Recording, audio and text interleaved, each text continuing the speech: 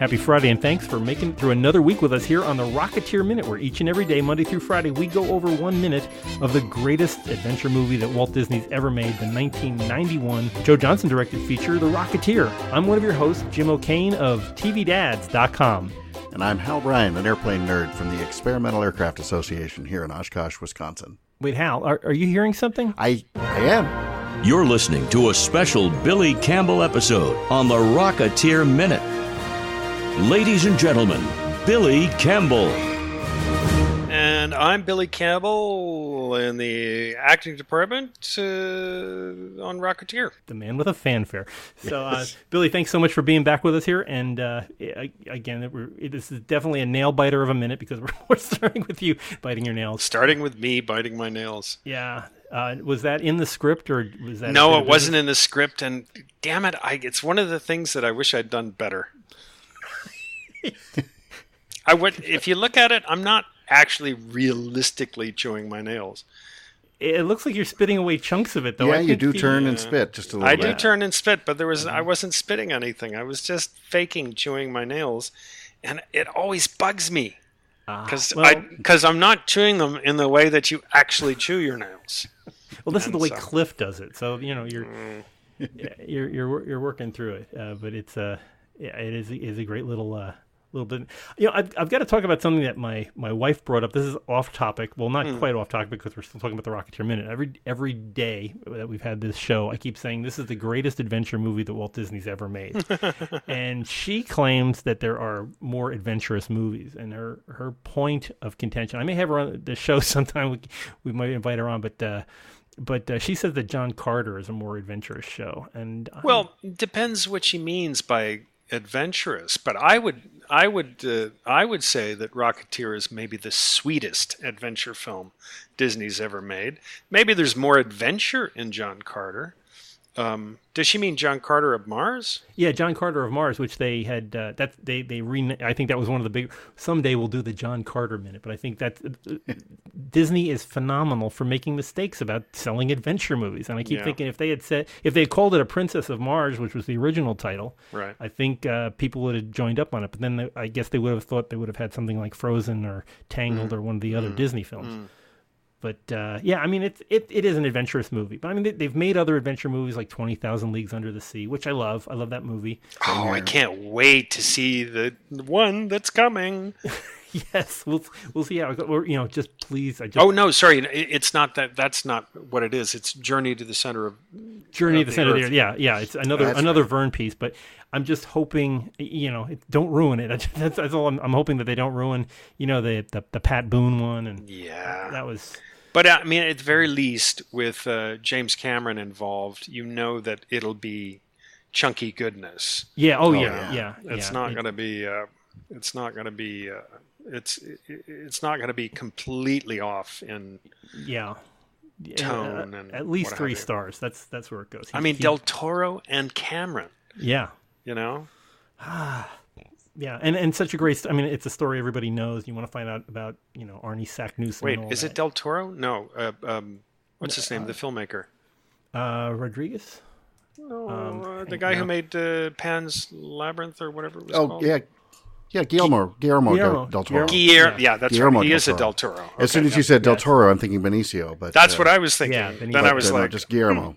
Yeah. Guillermo. Yeah. Thank you. I was going to say I can think of it, I can picture it. I can't say that I can pronounce it. It's got to be better. That's actually that is Spanish for William. Right. That's right. Yeah. Guillermo. It's got to be better than the Brendan Fraser one. I mean, I know he tried very hard, but that was a movie that's best forgotten. No.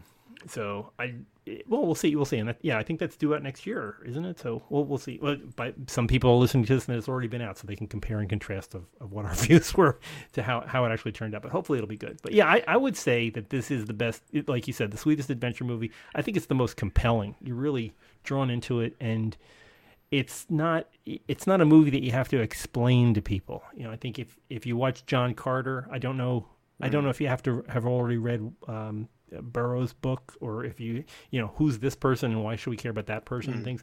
This one, the stakes, the good guys, the bad guys, and obviously this is the two good guys plotting out what they're going to do next because they're in big trouble with the FBI, and so this is the first time we've come back to them in after leaving the gazebo, as Peevy points out. I did not know that they had portable radios that small back in the day there, but it is a nice. I was trying to figure out the brand and make and model of this one. I haven't been successful so far. Of course you were, Hal. Well, of course I was trying at least. Although now I've got to sit here in front of the original Finhead himself and say that I'm not admitting failure. I'm just telling you I have not yet succeeded. So maybe that's a way to do it. But in digging around to try to figure out maybe what it could have been, there were several very comparable models that these sort of tabletop radios that were portable and had the handles like that. So so certainly important. In fact, what we see in the hospital, that Packard Bell radios, even a little bit smaller than this, although not necessarily portable. That'd be AC powered. And if I remember correctly, Lothar also had one parked on his little nightstand there next to his cup of tea. That's right, when he's listening to Madame Butterfly and eating his cucumber sandwiches with the crust cut off, or whatever that was, as one is wont to do. I just love that they're huddled around a radio to begin with, and that we see that more than once in this movie. That's just this reminder that that's where your news came from. That's where your entertainment and everything came from, and the breaking news about the Rocketeer, and then returning to our evening of dance band favorites. I just adore it. And they're hiding up in the head of a bulldog. So now, I think, Billy, you had mentioned in an earlier minute that this head of the bulldog was a different set from the one that was on location in Valencia. I think so, but I don't have a clear picture in my head of where it was. And for some reason, I do have some kind of memory of it actually being in the bulldog's head. But then again, I feel certain that it can't be. So I don't know. It is a beautiful set, though. All those the antique canned corn and all that stuff in the background. You can just drive yourself crazy just trying to spot labels and things like that. The one that did jump out at me was as they crossed the room to sort of respond to Millie and Malcolm, yelling from down below. Just off to I'm scrubbing back and forth here. Just off to the left of the screen, in there you see this crate with this colorful label on it, and that's Safe Hit Vegetables.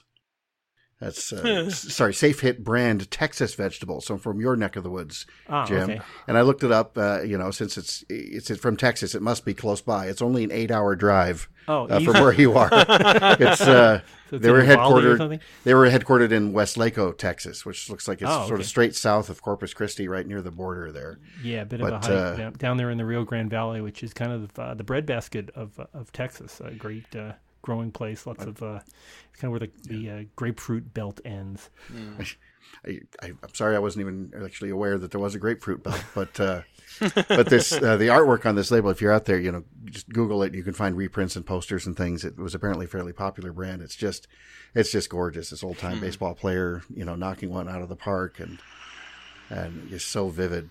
And then also on the back wall, there's a newspaper that's opened up and tacked up, and I can't quite make out the headline. Maybe you've had better luck, Jim, but the one thing that stands out to me is the big that most of it is a Safeway advertisement. Yeah, it's mentioning tomatoes, I think. Right, tomatoes are 5 cents, and then there's potatoes. It looks like 10 for 17 cents. But yes, they have no bananas, I guess. But yes, they have no bananas. And something Jonathan's. I'm not sure what is. I wonder if you know what that would be. They're stone tomatoes, whatever that's worth. Aren't they? But Safeway, one of the big grocery stores that is sort of missed from the West Coast that we don't have around here in the Midwest. Jonathan Apples, I believe. They're sure, Jonathan Apples. They're like spy, spy apples, Rome apples. Jonathan apples are a popular New England fruit. Well then. We learn a little every time, don't we? My wife used to work she used to work on an Army base, Fort Devens in Massachusetts, and there was a Jonathan Apple farm around the corner from her, and apples in October there are like tomatoes in most of the rest of the country. You have so many apples that you bring home from these places at dirt cheap prices that you start making apple pies and apple sauce and every kind of apple thing you can make. And it's like giving them to your neighbors because you just just brought home too many things. You're like, oh, this will be great. I really like apples. Billy, a question for you. We've talked before about other actors and the courtesy of sort of being there for the off-camera stuff, and where this, as we say, we think that this upstairs inside the Bulldog Cafe was at least possibly a separate set. When you and Alan Arkin have lines with Millie and Malcolm downstairs, it looks to me like they're probably in the normal Bulldog Diner set, unless they somehow recreate it, but we're shooting straight down at them. No, I think they are in the normal Bulldog Diner set. I really think that we shot upstairs. I think that the top of the Bulldog, the back of the head, if you can picture back of the head of the top of the Bulldog, peeled away, and that they had a platform up, like a scaffolding, up over the back of the Bulldog. Okay. So it's like one wild wall? One wild wall, and then we shot in the top of the Bulldog. I something in my memory says that was the case. I could be wrong, but so you would each be doing your sides from where you were located, at the top of the stairs or at the bottom. Yeah. Both of these are subjective shots. They're great. We're Malcolm and Millie, and then we're Cliff and Peevy looking down. So it really sticks you in the scene, and then it really kind of adds to the drama of finding out that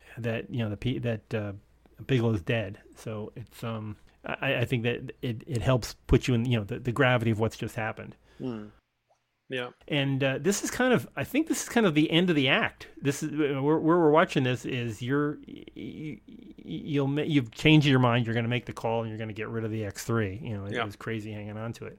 I'm sort of scrubbing around here. And just as Millie and Malcolm are moving away from the ladder, I'm looking at William Sanderson sitting at the counter, and I'm also looking at someone, and I'm not sure that that's Goose. Really? Yeah. I, for some reason, think that that's... Why am I thinking that that's Joe? Joe would be the next guy down. There was another... Oh, okay. I will find a minute and send it to you offline, but we'll get a definitive one on this. The next time you're on, we're gonna get that's a Joe or no Joe. yes, we'll make the Joe or no Joe call. We need to answer at that time. question. Yeah, before we reset the countdown clock. But we've been in the set many times, but what a beautiful set! What just a fantastic. It really is. All that woodwork and the beadboard and the lettering on the windows. Yeah, that soap lettering. It's just gorgeous, and I never get tired of looking at all the pictures and trying to figure out. I mean, this is like every little airport cafe I've ever been in, except it's shaped like a dog. But otherwise, I sort of set myself up for that one. But seriously, just all the framed pictures up on the wall and the model airplanes hanging from the ceiling. Hal, it's just so evocative. Hal, as a general aviation guy, you do the thing called the $100 hamburger. Oh, sure. Yeah. So, just for folks who don't fly, could you explain what a $100 hamburger?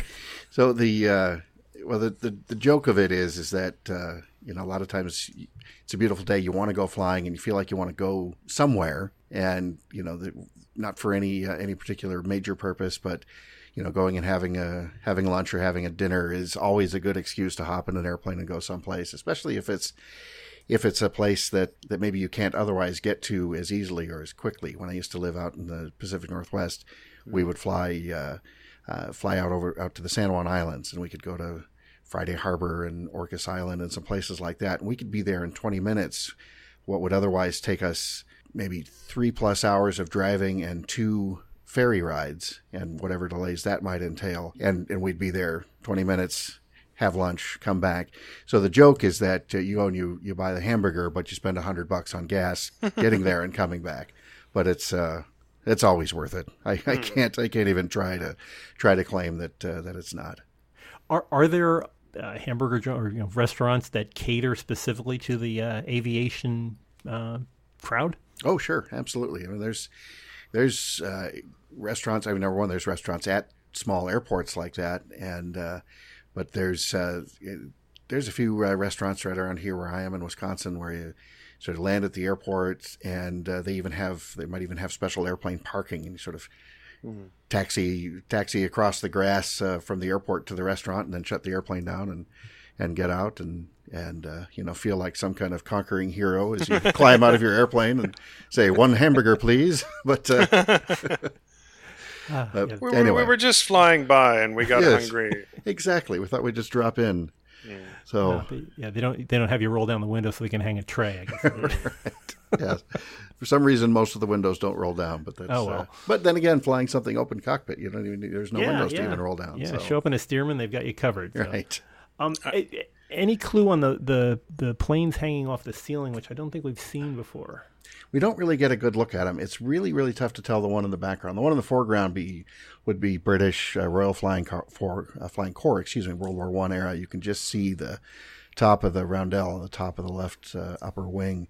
And from the front, without seeing the whole fuselage, I can't say for sure, but I put my money on either a Sopwith pup, maybe a camel, but probably a pup because it doesn't look like the fuselage has the arch in it. Behind that one is really tough, that sort of orange and yellow one. The color scheme would make me guess a Curtiss Robin, just because that was a sort of a factory color scheme for it, but it could also be a model of a number of other sort of high-wing monoplanes, or it may just be a model. There was a lot of the sort of the free flight models and things back then, in particular, that weren't meant to be an exact duplicate of any quote unquote real airplane. It was just, here's a nice looking design that flies well and that sort of thing.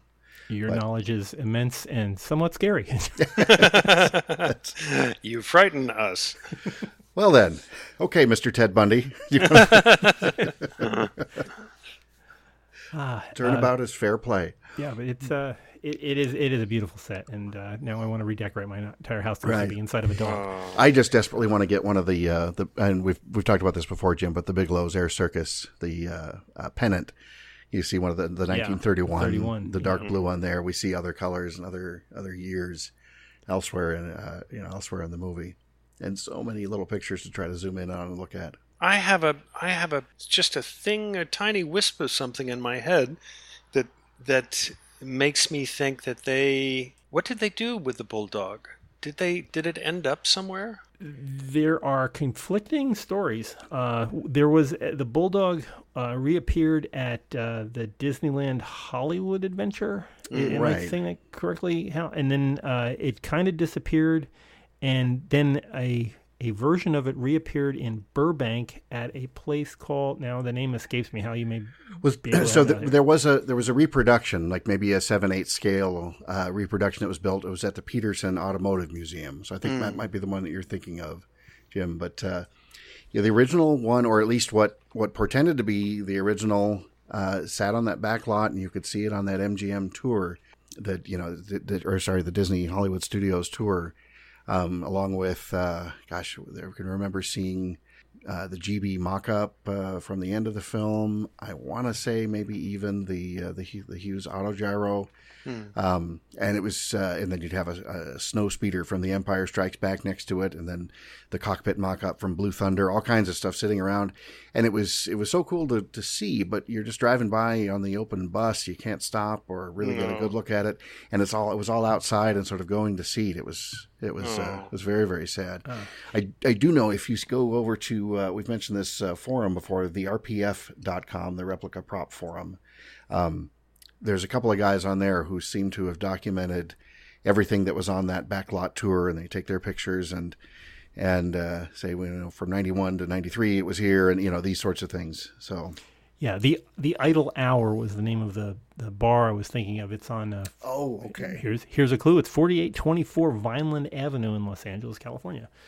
And in there they have a kind of a beer garden in the back of the place, and it's in the middle of the beer garden, they have this, apparently the one that came from Disney, although really? Not very sure what its provenance is, but the best belief is that it's part of the original Disney one, and they bought it, put it out in the beer garden, and you can actually rent out the interior of it. You can rent out. It's not built like the Bulldog that we see here, but they have tables and chairs, and apparently it's available for special events and stuff. But that's the Idle Hour, 4824 Vineland Avenue, Los Angeles. I've reached out to them, and hopefully we'll have somebody on the show that can give us a little bit more explanation. It's almost at the it's near Lancashire, and like where Ventura Freeway meets the 101. But do we think it's the we think it's the original? No, I think it's actually the one that was abandoned in Anaheim from Disney. So I don't know what happened to the one that was in Valencia. All right. But if anybody out there knows, and we do have a lot of prop folks listening in, so if anybody out there knows, please reach out to us. We'll be going over the regular social places, but if you've been listening to the show, you know where to get a hold of them all. Actually, we kind of have to wrap things up here because it is we're coming up on people that are listening to this are probably getting tired on their treadmill. But we've got a lot. We do have a lot. This is a great minute though. We've got a lot to talk about now with some more people showing up at not the regulars at the Bulldog, but we're gonna have some kind of scary people coming up next week. And Billy, I think you'll be back with us hopefully soon. I would think so. Awesome. Okay, we'll keep checking back. We never know when he shows up. It's like. It's like having a snow day. Exactly. We don't know until we hear the music. Yeah, that's true. So we keep waiting. So just check in with us next week. But if you haven't been listening to us or you're jumping around randomly, this would be a good time to binge with us. As we always say, you can get us on the usual social media things: Twitter, Rocketeer Minute, Facebook.com/Rocketeer Minute or RocketeerMinute.com. But go out there, subscribe, iTunes, Google Play, and just type in Rocketeer and Rocketeer Minute, and you can click and subscribe on us so you can catch up to a major binge listen on our show, and you want to be up to date on all this stuff. And reviews are welcomed.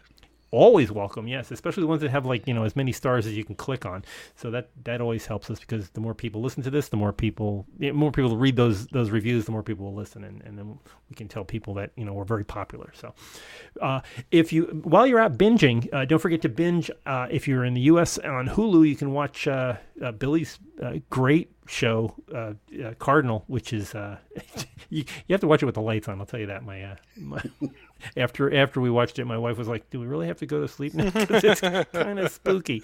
But excellent show. It's like spooky how much he's aged in 25 years.